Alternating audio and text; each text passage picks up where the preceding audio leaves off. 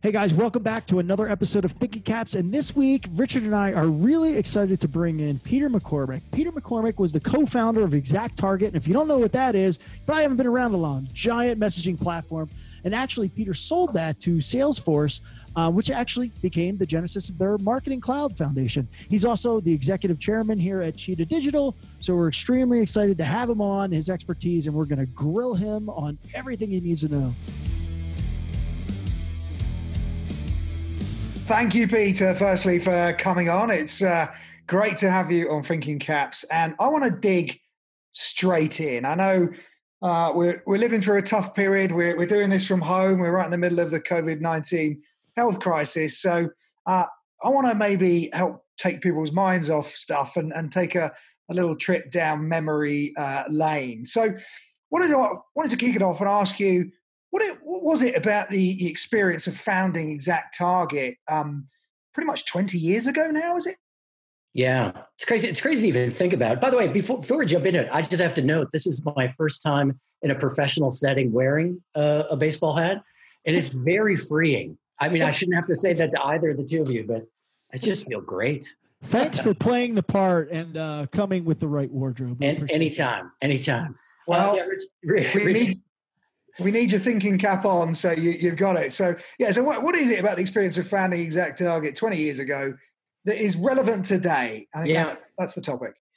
Yeah, it is crazy. It will be, it'll be 20 years this fall that we started ExactTarget. And I started the business with two really, really capable co-founders. In fact, in the spirit of I'd rather be lucky than good, Scott Dorsey and Chris Baggett deserve a huge amount of the credit for driving the business forward. And we remain friends today. They're just incredible human beings and great business people.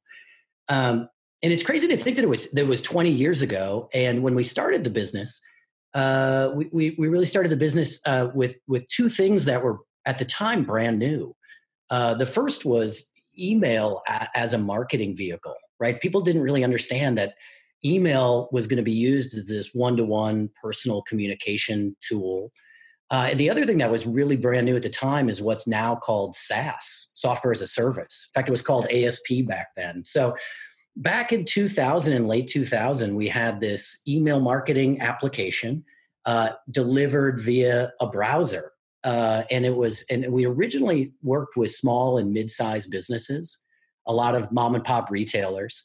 And really what we did is we helped those retailers build a list to learn more about their customers and then leverage that information in a permission manner to create and send messages. So as the business grew, we maintained the small and mid-sized customers, and we ended up adding enterprises, some of the biggest brands in the world. And we also ended up expanding the product offering to be more than email. And at the time, social and mobile were big communication channels, so we added those. But it's funny, you asked the question, like what makes that experience relevant? And as I was thinking about that prior to the podcast, I recognized that there were two books that heavily influenced ExactTarget, and I think heavily influenced everybody that was in the email digital marketing space. And I went back and I looked at those two books. I reread them to a certain degree, and I was really, really surprised at how relevant both of those books were. They were both written in the 90s, but how relevant they are today. So tell us, what were those books? And, if you could, give us a view of why things have gone, back to the future, as it were. Yeah, exactly. And I just, of course, I've got my props here with me. The first book, and this is a bit of a book review or a book club for digital marketing. The first book is Strategic Database Marketing, and it's by Arthur Middleton Hughes. And this book, believe it or not, this book was written in 1994. So it was written. Wow, 1994. Actually, that was the year I was born. You wish, buddy. It's the year before I got married, Richard. So frightening. But still relevant today, but absolutely relevant today. It is absolutely relevant today. So the whole idea, so when Hughes wrote this book, it was before the internet, and it was in an era of variable print.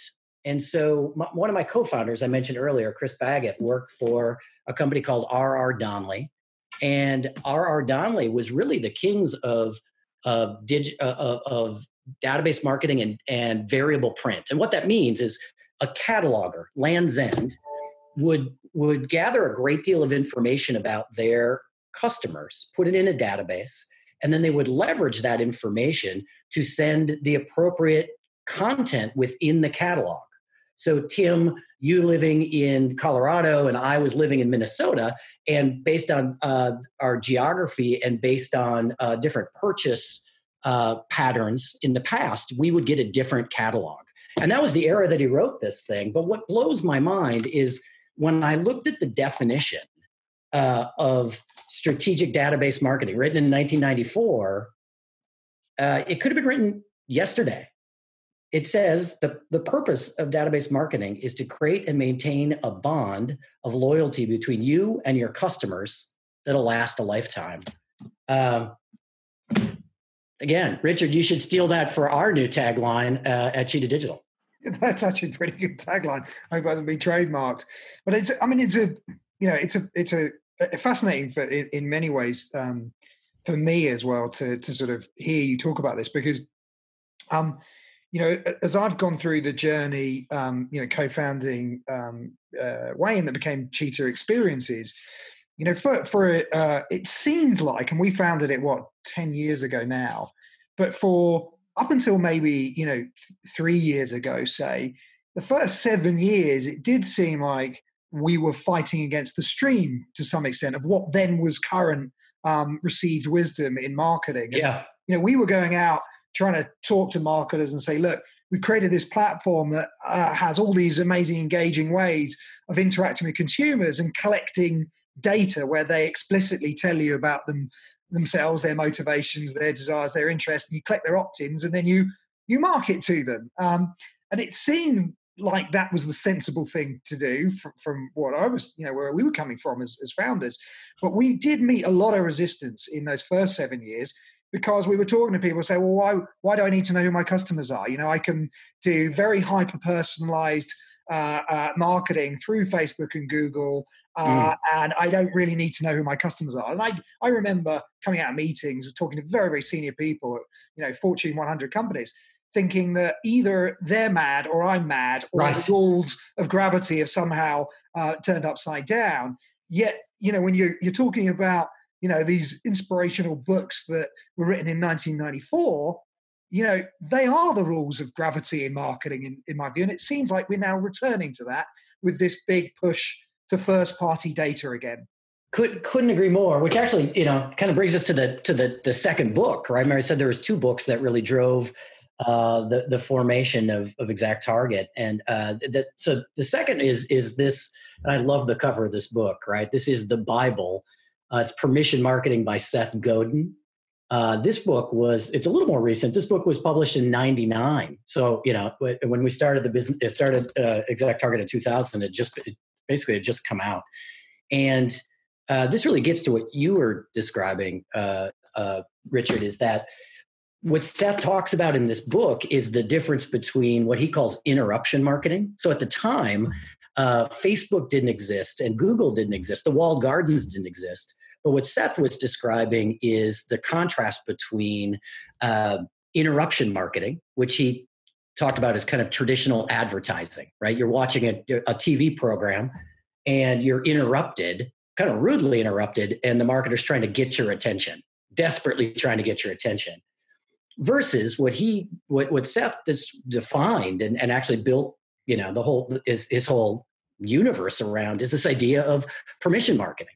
The idea of how do you build over time, gain the permission, gain the trust of customers, and build a relationship over time. And Seth, I'll never do it justice, but Seth has the foundation of the book is this idea of interruption marketing. It is one way of getting married, and permission marketing is a different way of getting married. And he describes interruption marketer as a guy who goes out and buys a brand new suit, beautiful shiny pair of shoes, goes to the first singles bar he finds and simply taps everyone he sees on the shoulder and asks, "Would you like to get married?" versus permission marketing is probably something more accustomed to as it relates to, how all of us found our life partners. And so this book it's really amazing what Seth was able to see and how that's evolved over time. Yeah, that's a really interesting point. This difference between permission marketing and interruption marketing, because whilst I was thinking that the rules of gravity had been somehow upended with this era of very fast and loose data and hyper-personalized content through Facebook and Google, I think it's fair to say that most of us in our working professional lives will take the easy route if there is an easy route. And right. I think we did through an era of extremely fast and loose data controls.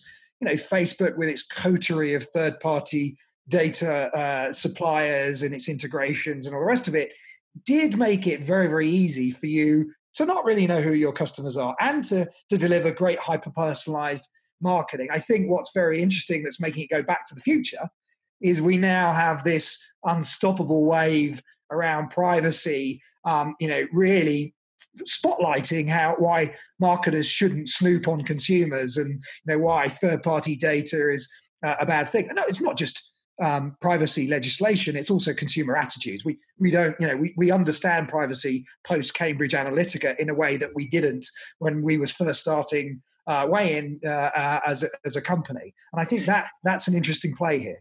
Yeah, I agree. And I think that's what makes, that's why I picked permission marketing as because it is more relevant today than when he wrote it. And again, Seth 20 years ago was just making the business case, if you will, of permission marketing versus interruption marketing. He didn't foresee the fact that, I don't know a better way to say this, as marketers, and I'll include myself as a marketer, we got lazy. We could, by taking a big part of our marketing budget and handing it to the walled gardens, as you mentioned, they could create hyper-personalized, very targeted, in the right time frame messages to our customers as a B2C brand. It's just that we didn't, it was a black box. It is a black box. We don't have the data. We don't have access to the data. And they were doing that work for us.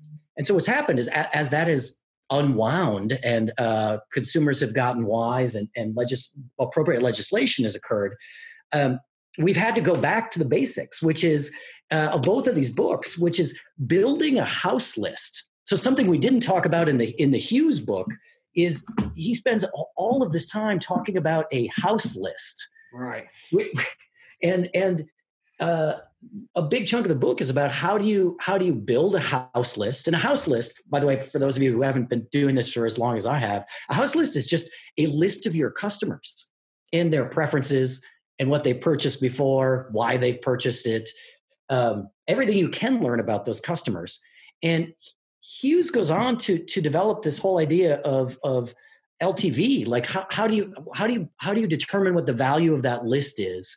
And it's really about the long-term value of that relationship with the customer.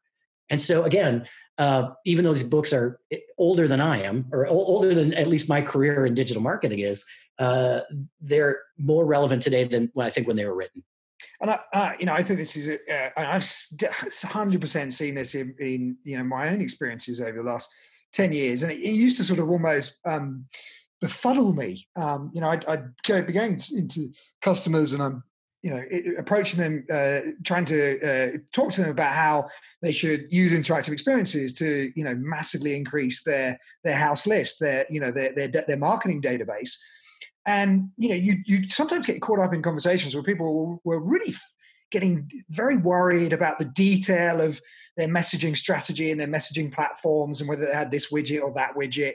And it used to frustrate me because I used to sit there going, I could triple your whole database in a year, right? And every single KPI you're talking about is tripled. And I still think to this day that a lot of companies haven't yet figured out how to actually grow their database. And they're just leaving dollars on the table. Right. It's. I hate to even admit this because this will really date my time in this industry. But back when ExactTarget first launched, we were, again, I mentioned we were working with a lot of mom and pop retailers, and service providers, dry cleaners as an example.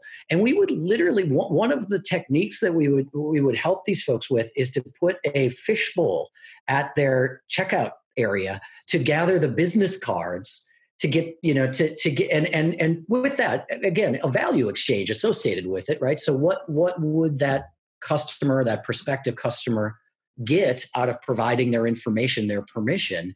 And so I hate to say it, Richard, but 10 years before the beginning of Engage Sciences and Weigh-In, we were trying to help small and mid-sized businesses build a house list in an analog world, which is really, if you think about what Cheetah Experiences is, it's applying that to at scale to a digital universe. Yeah, you mentioned scale. You probably don't know this, but we just finished our most successful month ever in terms of the volume of people that have come through in a single month and actually converted on a campaign and provided their answers, filled in their data and put in their opt-ins. And it was 500 million in a month. 500 million in 1 month? 500 million in 1 month. So, I think maybe in some of those fish bowls, we were able to capture 500 or 600 cards in a year. So that's, I guess the scale is slightly different. So the scale is incredible now. And I think what we're seeing, which is very, very interesting, is we're seeing a shift because of all the disruption that's caused by privacy and consumer attitudes on snooping on them and Google coming out with the death of the cookie, et cetera, et cetera. Everybody knows the answer is first-party data. They understand they need to build out their first-party database. They need to also understand, and pull all the data around individual consumers across all their channels, POS systems, databases, CRM systems, etc. So they need to make use of that first-party data to drive personalized messaging. But what we're seeing is people coming to us going, right, stage one, let's build the database. How do I turn the unknown consumer into a known consumer? And obviously that's where we help. It's great to see the numbers.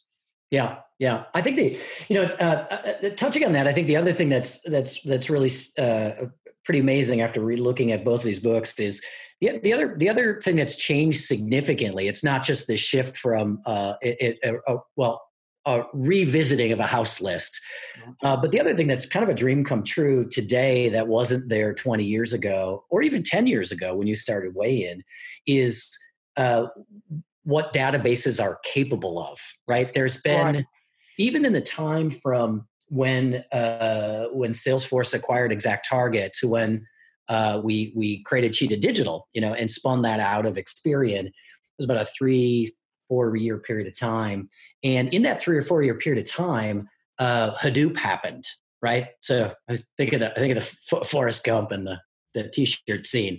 But I mean, big data or Hadoop and public clouds and all of the corresponding Hadoop technology. I'm thinking of Hive. But basically, what happened is in the era, the initial era of ExactTarget and the companies of that era, they were really list building tools, right? And the databases were based on a batch process. So massive files that got updated on a scheduled basis. And you could do amazing segmentation and run pretty solid analysis on that.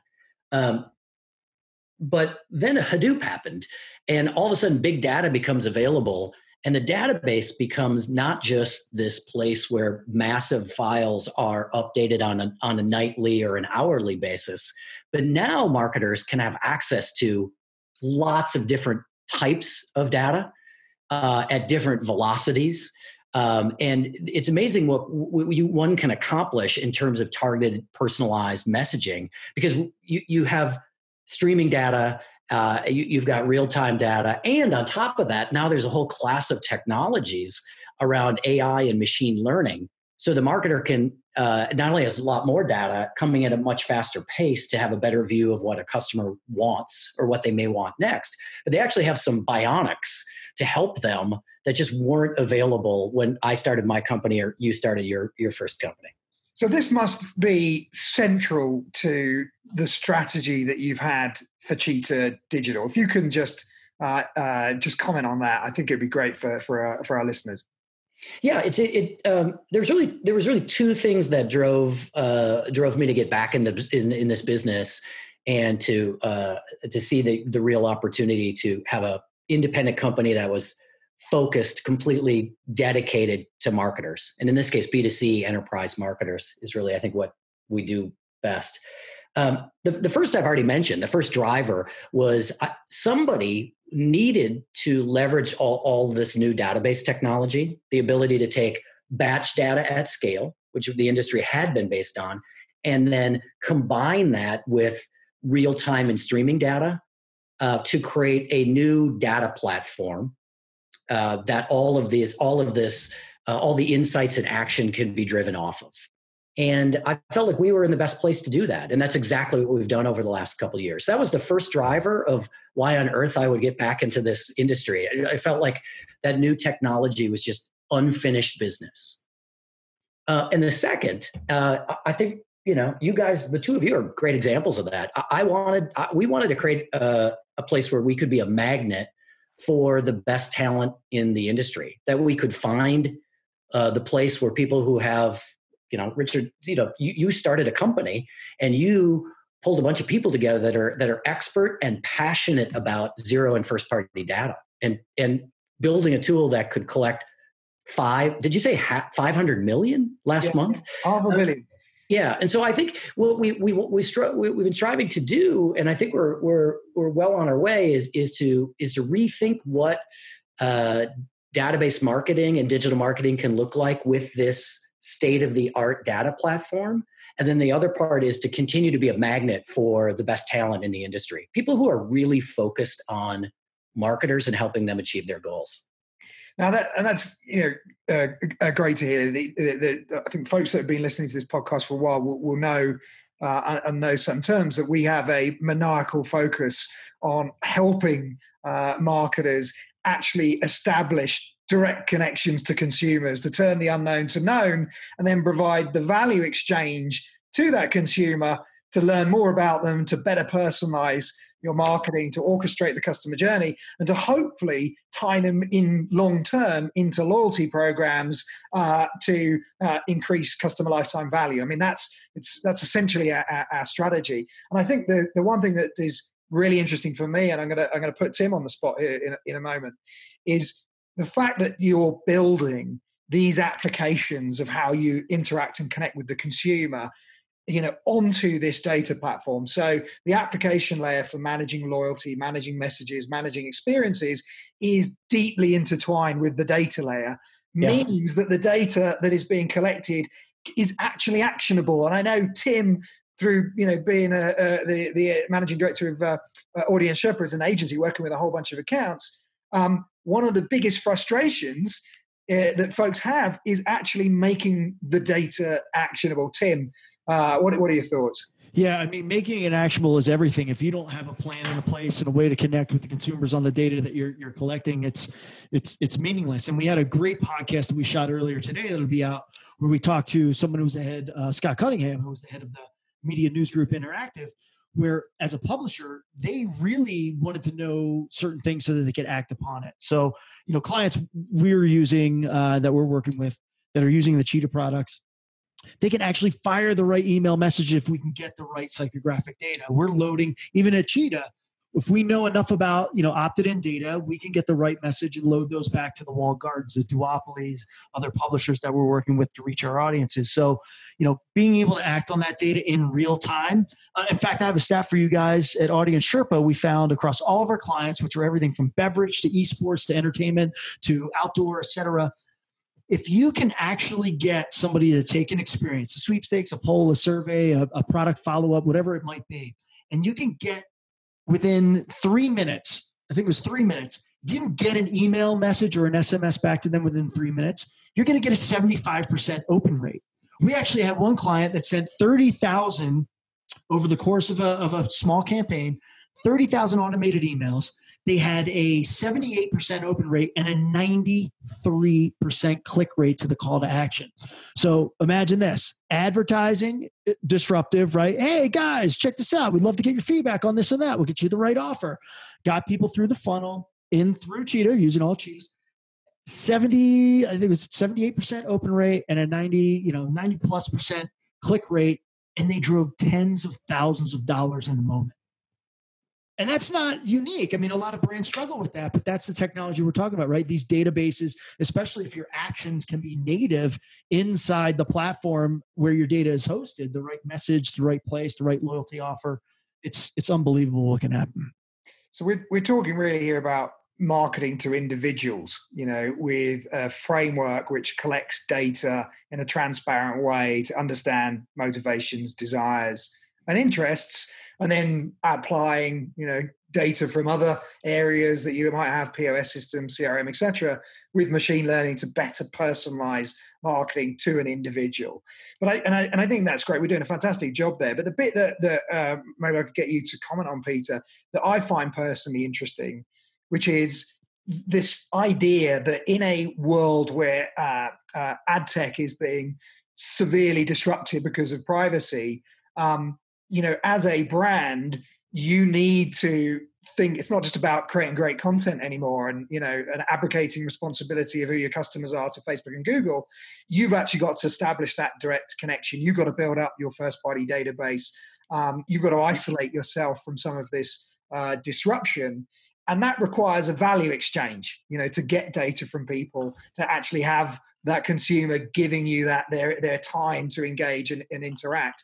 And I think this is where you guys have been very, very smart, before you made the acquisition of Weigh-In and having Cheetah Experiences, in really making loyalty such a big component of your strategy, because it provides this framework to engage with consumers on a value exchange. Where did that come from? How did you think about loyalty and deeply tying that into the strategy of the company? Yeah, where all good ideas come from, which is talking to customers and prospects, right? And it's funny, we when we inherited this business, when we spun out what became Cheetah Digital from Experian, we went on a tour and talked to customers that had been with Cheetah in many cases for more than a decade. It was amazing to be involved in a business where you had long-term customers and just go and talk to them. It's amazing what will happen, right? The world can look pretty complex. It really isn't in that case if you just ask a lot of questions. And what we found is what most of our B2C marketers were struggling with, what they wanted to create was a long-term connection with their customers based on a value exchange, that they're adding value in every time they interact with those customers. And in turn, those customers were spending more time, more mind share, maybe more wallet share with that brand.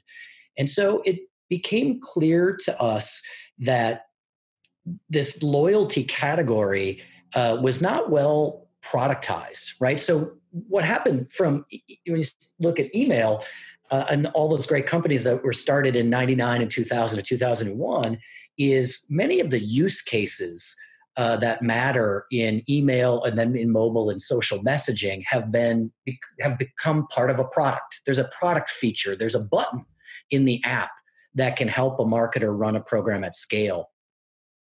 Loyalty is very different. It's less mature than that. But it was so it became very clear that the goal of those B2C marketers, as the walled gardens and all that marketers couldn't count on those walled gardens and just move their budget over there. They needed to build a list, build a relationship, and that the ultimate metric was loyalty. And then we looked around and we thought, boy, this is not well productized. There's not the foundation of a great solution out there. So we searched the world over and it ended up finding a really fantastic company in Stellar Loyalty that was founded by ex-Oracle and Siebel folks that had run the loyalty business at Siebel, which was really an amazing product back in the day, well ahead of the curve. And they'd taken those concepts, those ideas of loyalty at scale. And then, of course, Hadoop happened, and they built their application based on Hadoop. And it was a bit of marriage made in heaven. So we had these customers saying, what I really want to do is I want to be able to apply technology. I want to be able to apply software solutions to create loyalty programs that work. And then we happened to find a partner who eventually became part of Cheetah Digital to help us build that out pretty quickly. Yeah, it's fantastic. Now, I've got my last question for you, which follows on from a previous podcast that we did with my former chairman at Weigh-In, Scott McNeely. Scott, as anyone knows who's watched him on TV, whatever, is a small government guy. And although he 100% is, maniacally, like the rest of us, focused on the fact that brands should embrace zero-party data, and there should be a value exchange in return for the data that you ask from consumers in order to better personalize your marketing and all the rest of it. He doesn't believe that government has a role to do legislation for that, and actually, the consumers will naturally move to brands that don't snoop on them, and it's just good practice. I wanted to throw that out to you, somebody that probably from the other side of the political spectrum. Is there a role for legislation? Well, let me just start by saying it was getting to know you and then having an opportunity to meet Scott McNeely as a business person that works in the world of software and technology. It's a great thrill. And Scott's done very well in life. He may have won that contest, but you'll be shocked to know this, Richard, and I'm sure Scott knows this as well. We feel differently. He and I feel maybe a little bit differently about politics. And I actually had the industry that we started in, which was primarily email, had a really good experience with legislation and the legislative process. So in the early days of email and the early days of Seth, not all folks in the email world or email marketing world were following permission practices. And there's some bad actors out there, and it was starting to harm the entire growth of database marketing and email marketing. And then there was there was some legislation in the U.S., the CAN-SPAM Act, that then actually got replicated in other markets. And the CAN-SPAM Act actually became a driver for our industry and became a kind of a common set of rules that brands would use and consumers could have expectations about receiving an email. And in fact, it was the CAN-SPAM Act that legislated the unsubscribe button at the bottom of an email. And I'd like the good providers were already doing that, but it forced everybody to do that, or frankly, that communication was illegal. And I think what happened is the entire industry kind of ended up growing much faster after the CAN-SPAM Act because consumers got more comfortable with the fact that if they signed up for an email and they know that and it no longer added value, which put a lot of pressure on marketers, by the way, you always have to be adding value. But if it no longer added a value, they could opt out and they could remove themselves from that communication. So I never want to disagree with a billionaire, but just think it's a bad policy. Sorry, Scott. But in this case, I do think that legislation can be a positive. And I think the legislation out of Europe and then the more recent legislation in California beginning to create just ground rules and a definition of privacy and giving consumers recourse if they feel like their data has been used inappropriately, I think is a good thing for the industry, and it's certainly a good thing for consumers. This is a great spot. I just wanted to mention we just commissioned a global study that we are releasing in very early April that goes through how consumers feel about privacy, where they feel that their privacy and their data is being stored properly and improperly, what they're willing to give up from a value exchange, what they want in a loyalty program, et cetera. And I'll share one stat, but it's going to be the culmination of stats when we release this report. It'll be really interesting for brand marketing, is an email today across the globe, especially in the US. In the US, an email is 180% more effective than a banner ad on paid. And it's actually, I believe, 154% more effective than any social media post, paid or organic. Now, that's a consumer telling you they would rather get an email over those things. So when you talk about legislation, which is happening right now, the privacy conundrums, et cetera, email, kudos to you. 20 years ago, ExactTarget, I was a client. I used it at AEG and Mark Cuban companies. I loved it. But kudos, because email is still incredibly effective. And that's consumers telling us through this global study, thousands of respondents. And I believe personally, the legislation that's going to come down is going to do exactly what you just said, Peter. It's going to get people back to a comfort level of like, okay, at least somebody's protecting me here, even if it's the government, whether you trust them or not. If somebody's saying, hey, I can opt out and my data can be, expunged or recalled, then I think we're going to see this channel grow and flourish. So it's already one of the most effective channels a brand marketer can use. And I think it's even going to get stronger when the legislation comes down. So I'm glad I said that and feel the same way with the CAN SPAN and what that did. Yeah, I think just rules of the road that everybody can agree to that at least are a foundation for how brands and consumers interact with one another is a positive thing. Again, but the theme of this is I got to wear a baseball hat and I just disagreed with a billionaire. Well, we should do this again next week. I don't think he was wearing a hat, so maybe that's why. Hey, listen, I don't get it. McNeely didn't wear a hat. It's not cool. Oh boy. I think I can get him to wear a hat next time. So yeah. All right. Good luck with that. Brilliant. Well, Peter, thank you very much for joining Thinking Caps. We hope to have you back again, and love the fact that you've thrown yourself in it and wearing a very fetching cap. Let's continue the digital marketing book club. Happy to join you guys anytime. Agreed. We'll have some suggestions for you. Thanks for coming. That's it, guys. Thinking Caps. We'll have Peter back another time. Thanks for watching.